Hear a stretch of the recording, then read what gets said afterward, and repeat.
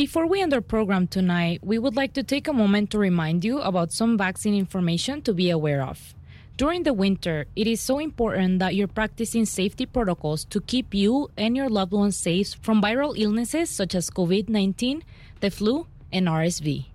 It is really important that you wear a KN95 mask, especially if you have flu symptoms. Getting vaccinated is one of the most effective ways to protect yourself from illnesses.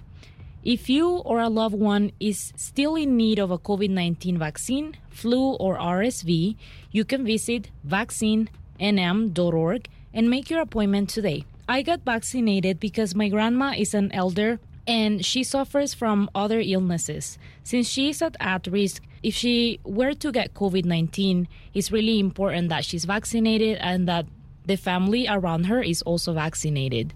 Once again, you can visit vaccinenm.org and schedule your vaccination appointment. To find out more about other available vaccines, visit nmdoh.org. Thank you.